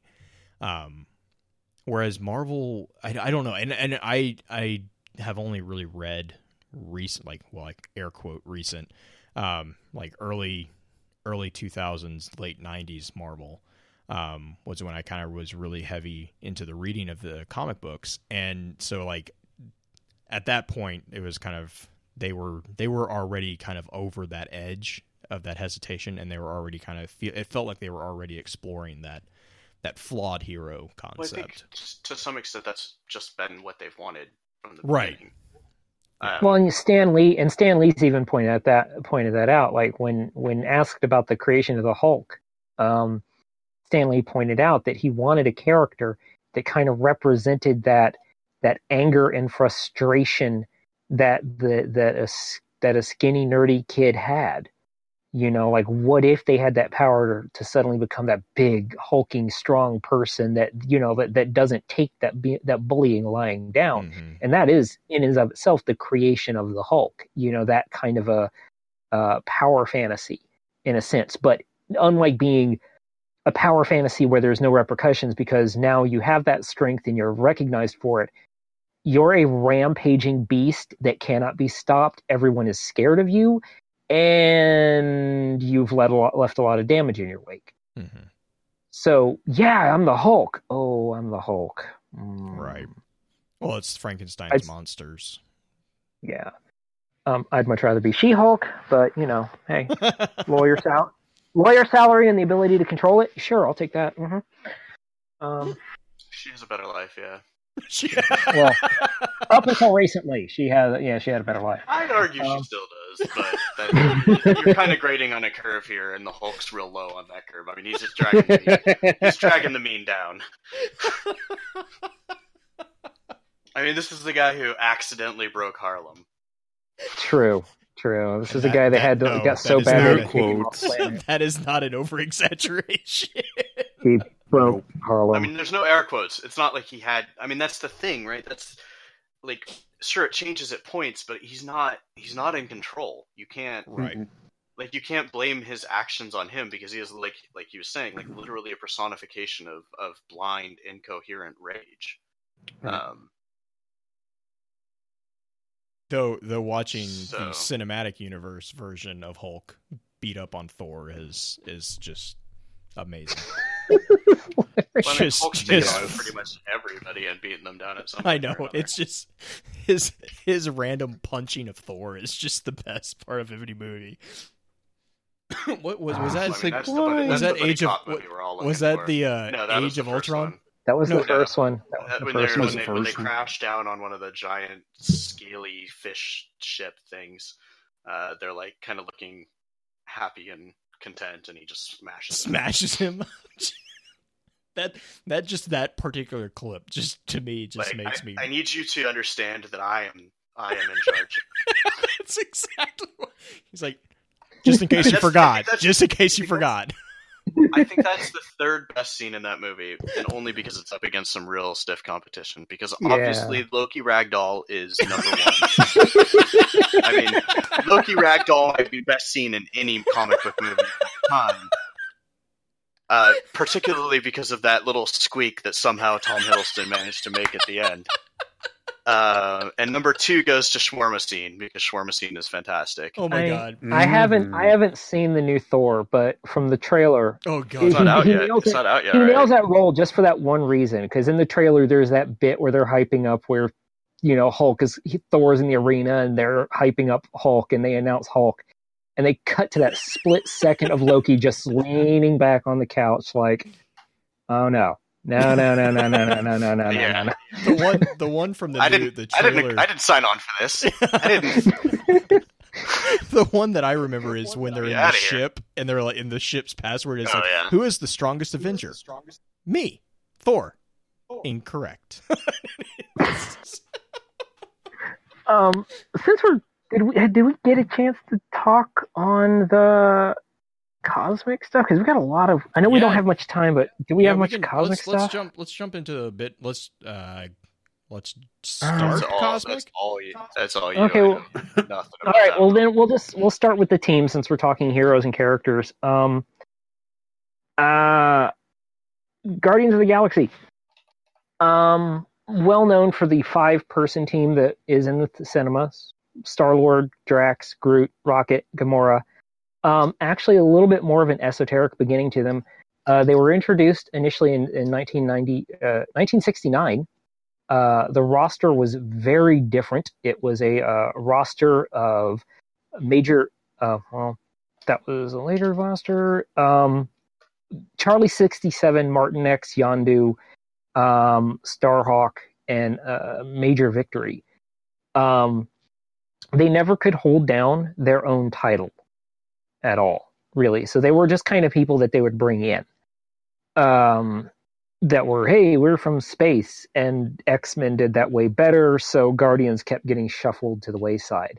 Then eventually when Marvel kind of leaned into the full cosmic stuff in like the 90s with the Infinity Gauntlet, Adam Warlock, granted those things just did come well before the 90s, but they really leaned into it with the Infinity Gauntlet. We got to see more of an interest in cosmic-based characters. Unfortunately, that interest kind of died back down when the comic industry popped when it did in the 90s. And in 2008, Abnett and Lanning, very good comic sci-fi writing team, revived the Guardians as a new team led by Star-Lord, who basically breaks out of prison when he's captured by the Nova Corps, and starts basically just recruiting whoever he can to hold off, like, I think it was the Annihilation Wave? I can't remember. But yeah. it was the Annihilation Wave. It's not that he breaks out, actually. They let him out to stop Oh, yeah, that's right. To stop it. And they basically, give him a team of misfits at best. Rocket's in there, and he basically just kind of asks Rocket, And like, Mantis what is you in can there, do. and Groot's and- in there. Yeah. Phyla But- shows up later. Phyla-Vel, but basically Adam Warlock. But basically, they kind of become an official Avengers-style team where they have a central location. They kind of report to an authority, which was Cosmo. This is another thing I love about Marvel. Remember the dog the Russians shot into space in early original? He's a hero. He's a character. His name is Cosmo, and the dog survived and developed telepathy.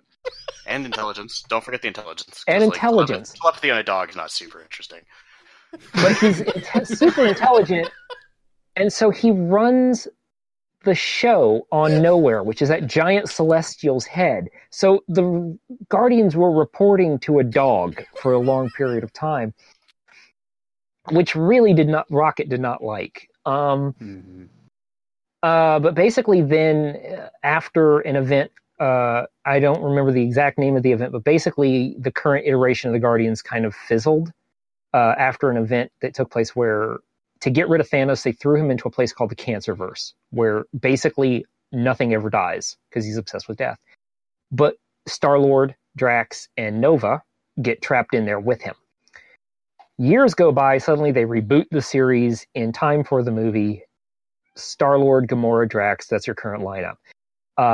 If you ever read any of the current series, they do actually explain how Drax and Star-Lord survived, kinda, maybe. We don't know yet. But that's where we get the current iteration where to get people interested in the comic, they've been having members of the Avengers as liaisons. So Iron Man was part of the first team. Then they put Venom, Agent Venom, Flash Thompson up there. Space Knight Venom. Space Knight Venom, yeah, which best version of Venom in my opinion. I'm sorry, I know there was Eddie Brock fans, but Flash Thompson Venom was my favorite. I agree because they keep messing up Brock. We can do a Venom thing because he's my favorite. Yeah. He's one of my favorite Marvel characters. And but basically, then they also bring in Kitty Pryde and Thing from the X-Men and Fantastic Four, respectively. So basically, and now currently Ant-Man, Scott Lang. So the Guardians kind of act as like that.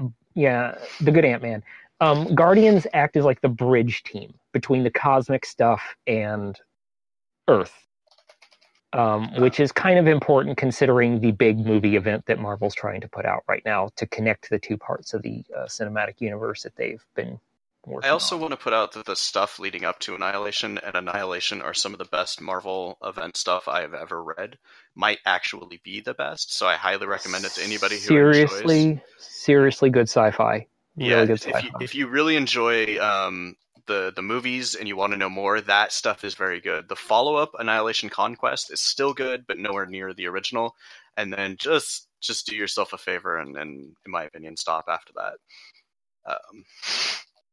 I don't know. This stuff has been good. But then again, I'm a big Rocket fan. I'm a Rocket fan. The reboot is fine. I meant for that run. Sorry. I was getting there. The reboot is fine.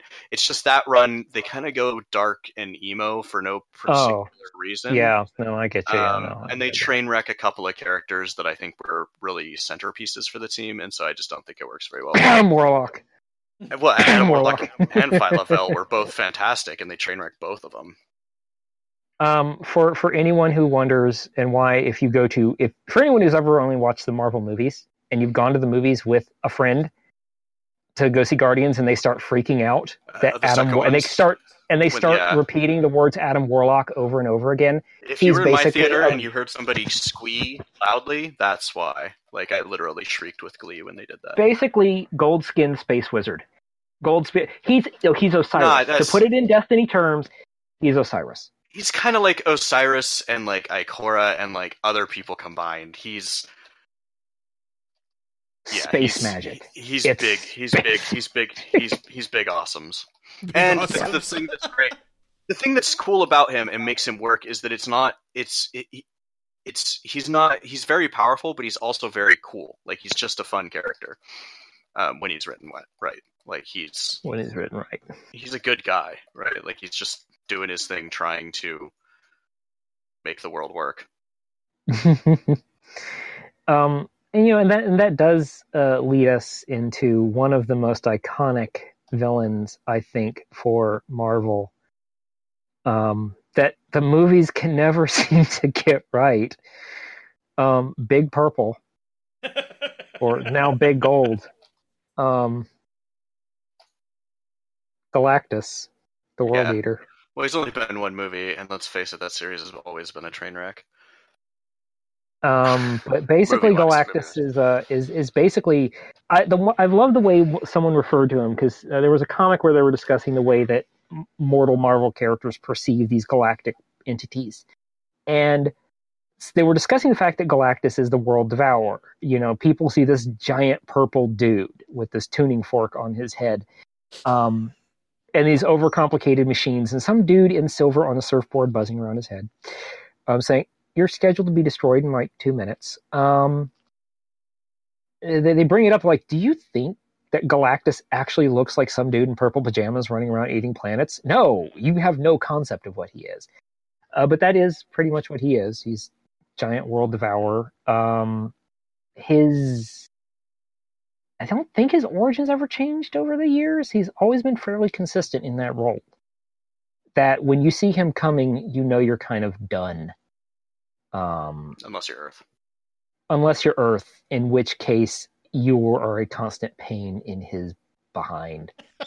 Basically, he was a humanoid. He was basically kind of like the last of his kind.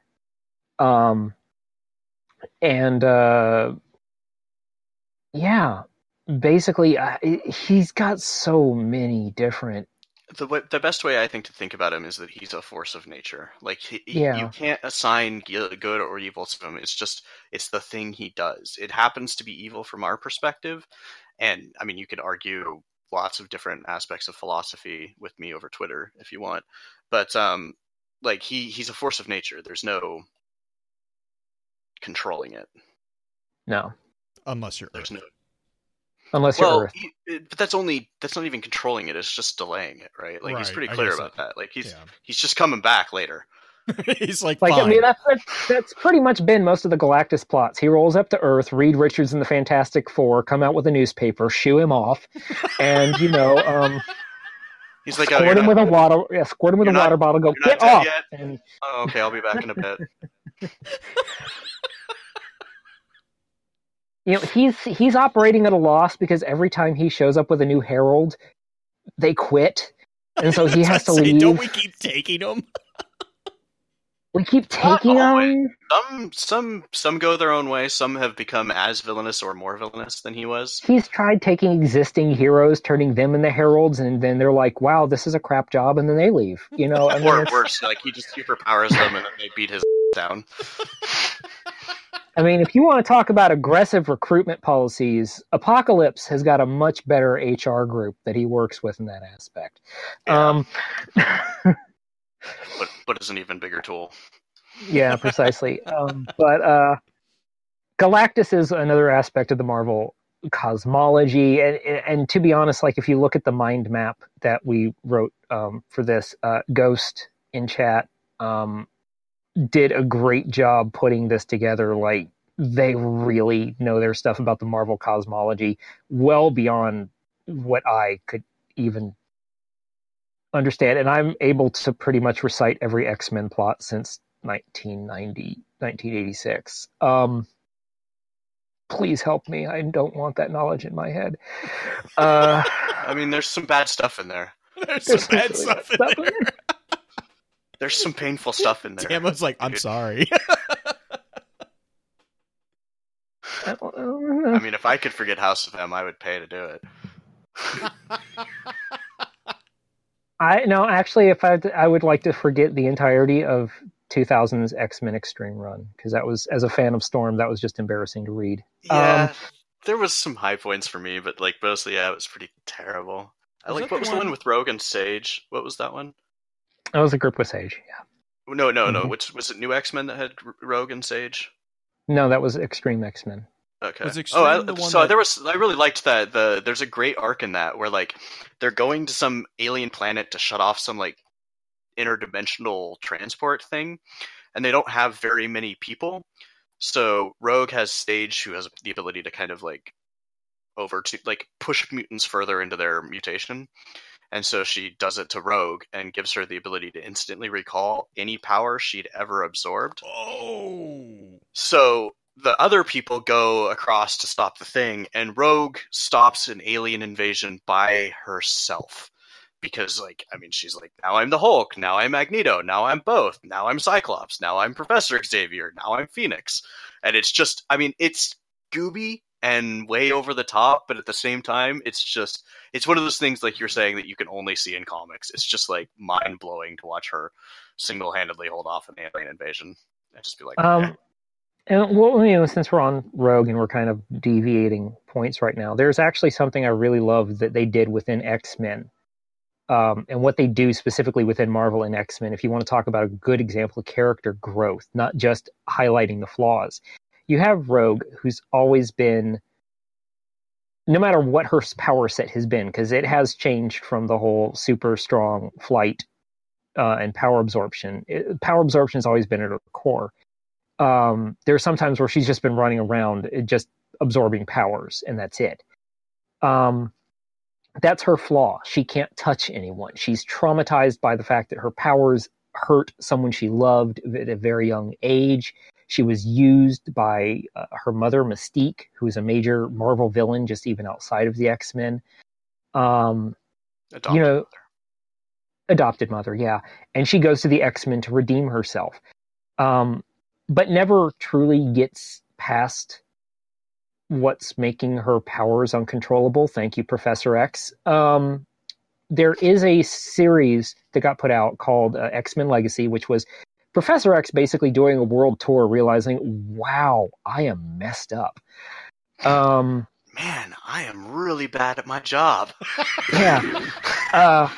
But at this point in time in Rogue's storyline, she had basically been driven to the point where even just touching someone for a second sent them into a catatonic state, and she was permanently trapped with them in her head versus the however long. So they do this story arc called I can't remember what it was called, but basically she helps Professor X with something in Australia.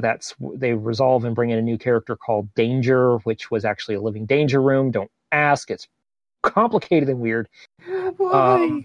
Just why? Because actually okay, real quick, the danger room was actually a piece of sentient technology that Professor X was aware was sentient the entire time, but never chose to free from its shackles. So then once it did get free, it came after him. Shock. But basically, between Danger and Professor X, they help Rogue resolve the trauma that caused her powers to go uncontrollable. And for a long period of time, for several years, she was able to start touching again. She had full control over her powers, and rather than put herself on the front line, she became a teacher. She worked with the school, going up to these new mutants, going, wow, your powers are a mess. Let me just touch you for a second. Okay, here's how we're going to help you. So as a good example of how Marvel writes of characters who are flawed but then also grow, Rogue is an amazing character.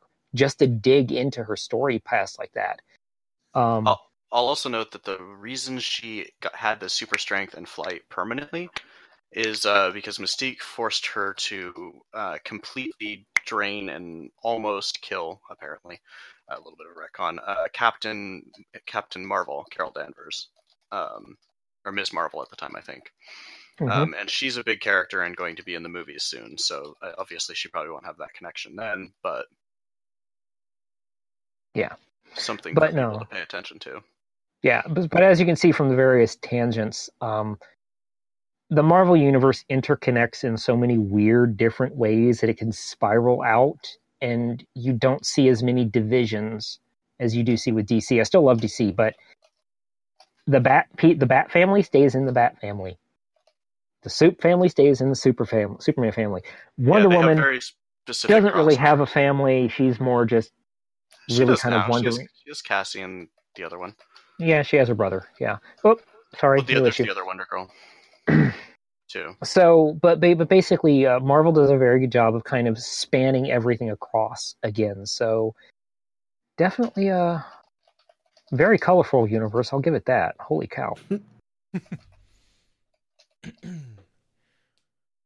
Well, I mean, I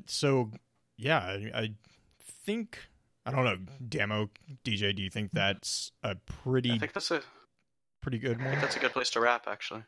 I think it's a pretty good place to wrap right there is, yeah, it's big. Go read the mind map, and honestly, just my advice as a longtime comic book reader to anyone who wants to get into comic books, especially with all the renumbering going on, go into a comic book shop, find one that talks to you like a human being. If they immediately start sneering at you and acting like a jerk, walk out, find somewhere else. Trust me, it's worth it. Or if they're trying to sell to you before you tell them what you want. Yeah. Yeah. Go in. If something looks good, pick it up. Doesn't matter if it's in the middle of the story. If you pick it up and you like that, go up to the desk and ask them, can I get the other parts of this? And they will probably tell you yes, because that means more money. Yep. So just go find something and read. That's my advice. Yeah, and there's a lot of, there's other options too. If people don't want to deal with comic book stores or whatever, there's Comixology has a subscription service that, and Marvel has their own that's a little more comprehensive.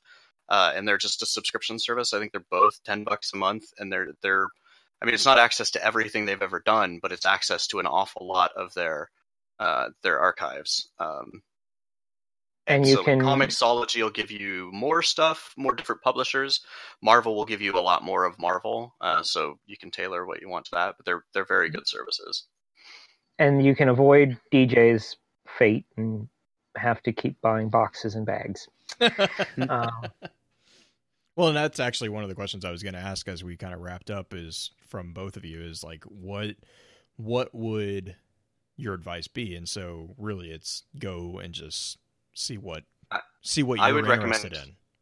I would recommend, if you're interested in Marvel, I would recommend getting their Marvel Unlimited and starting there, because you can. Yeah. I mean, the nice thing is that it's $10 a month, so like you can just read whatever you want, and if you don't like it, you just stop, right? Yeah. You don't feel bad. Whereas like if you bought a trade for $15, sometimes you're like, I'm going to keep reading this even though I don't really like it. So, but yeah, like you can just sort of just try everything, and like even if you don't like if you read some Avengers and you don't like it, just try a different era, right? Go, skip 10 years, read some more, go back 10 years, because everything changes, particularly in Marvel. I think there's a lot of good upheaval and change. Cool. Agreed. And there's always Deadpool. Yeah, Deadpool's always. And Gwenpool is actually pretty fun too. God, Gwenpool is pretty fun too, yeah. I can't believe they did a Gwenpool. I did not think I would like it. I was like, Is it good? It is completely meta. It is so completely meta. That it is is her so superpower. completely meta, and it is actually very good. I'm gonna have to. It's go. not mocking. It's not Mockingbird good. You should also read Mockingbird Blue. Oh, I swear, yeah. it's Okay. it's some of the best comics I've ever read. Just the they actually have Howard the Duck in it. Like she fights off a zombie. I'm not gonna spoil too much, but she fights off a zombie invasion with Howard the Duck and Miles Morales. It's freaking fantastic. All right, Oh, so jeez. Mockingbird and Gwenpool. Got it. Yep, That's and obviously Spider-Gwen. Yeah, Spider-Gwen. Spider-Gwen. That don't Google that. Honestly, don't Google that if you don't want to, or switch your safe search filters on when you Google that. Well, I mean, for Really? any comic book female character. Well, any Yeah, comic just book, yeah, search pretty on. much. But no, actually, definitely go. I would definitely check out Spider-Gwen because it just started its new arc, Gwenom. Sorry, Uh, I'm cool. I'm cool.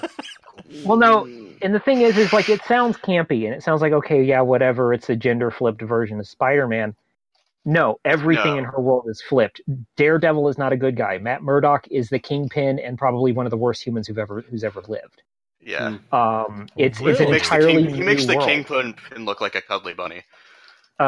Peter Parker was the Lizard, and he is central For a to the minute. whole reason why Gwen is in the situation she's in.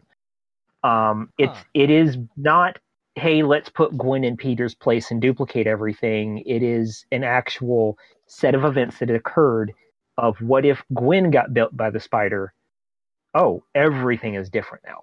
Yeah, no, I mean it's So- definitely a full alternate universe examination, right? Like he says, like it's not at all just X changed. It's like it's a whole twist and like well thought out too, in my opinion.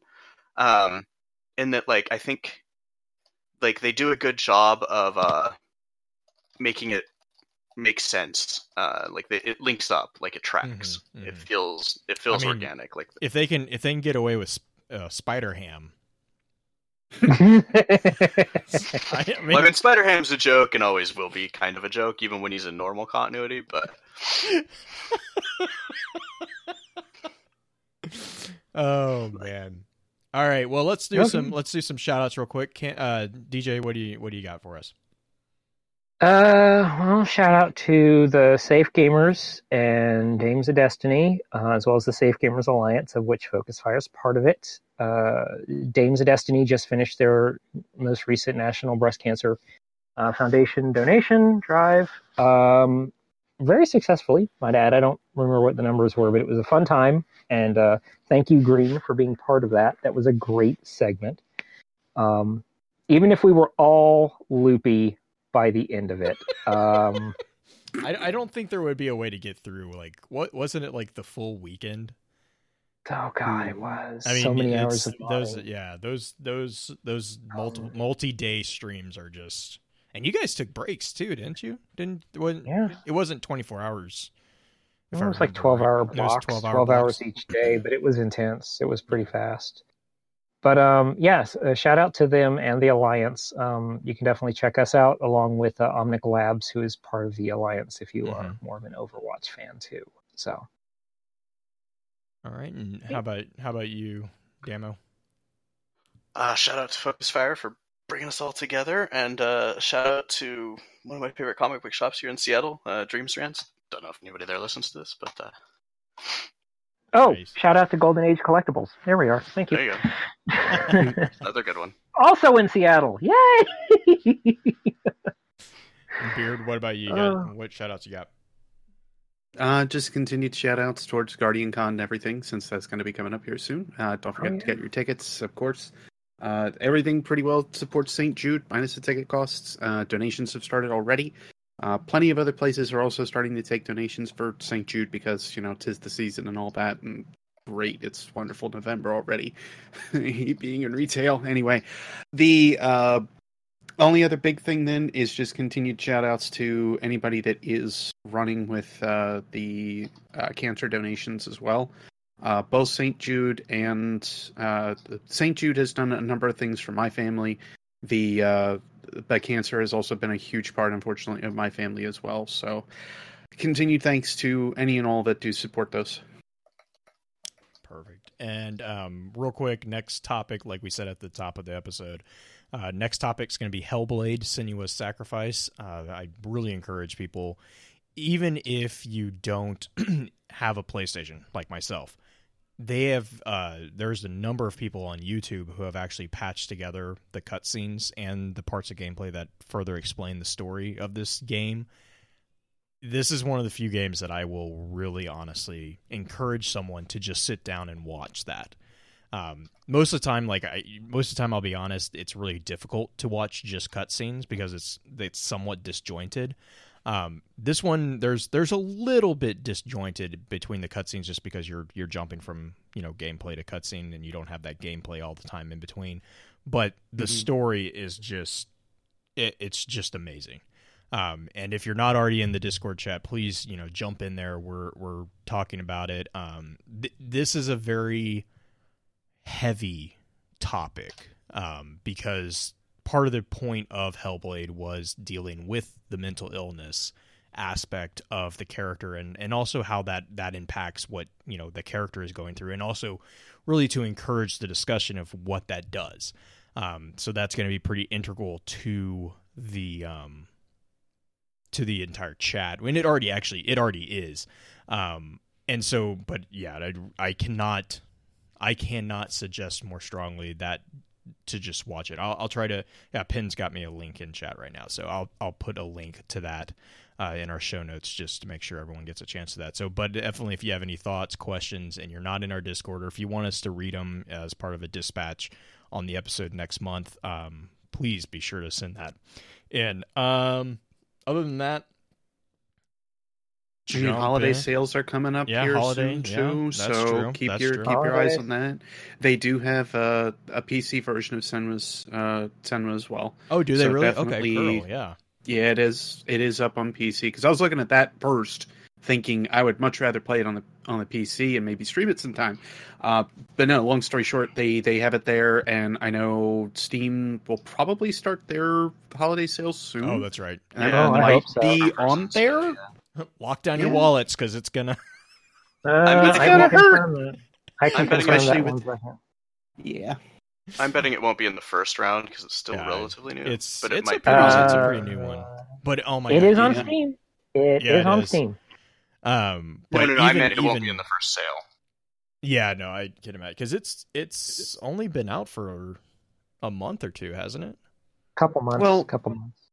To be fair, I kind of said that about several games, and actually, I'll just pull one rabbit out of my hat. Nier Automata was actually one of them that I didn't think was going to go on sale too quickly.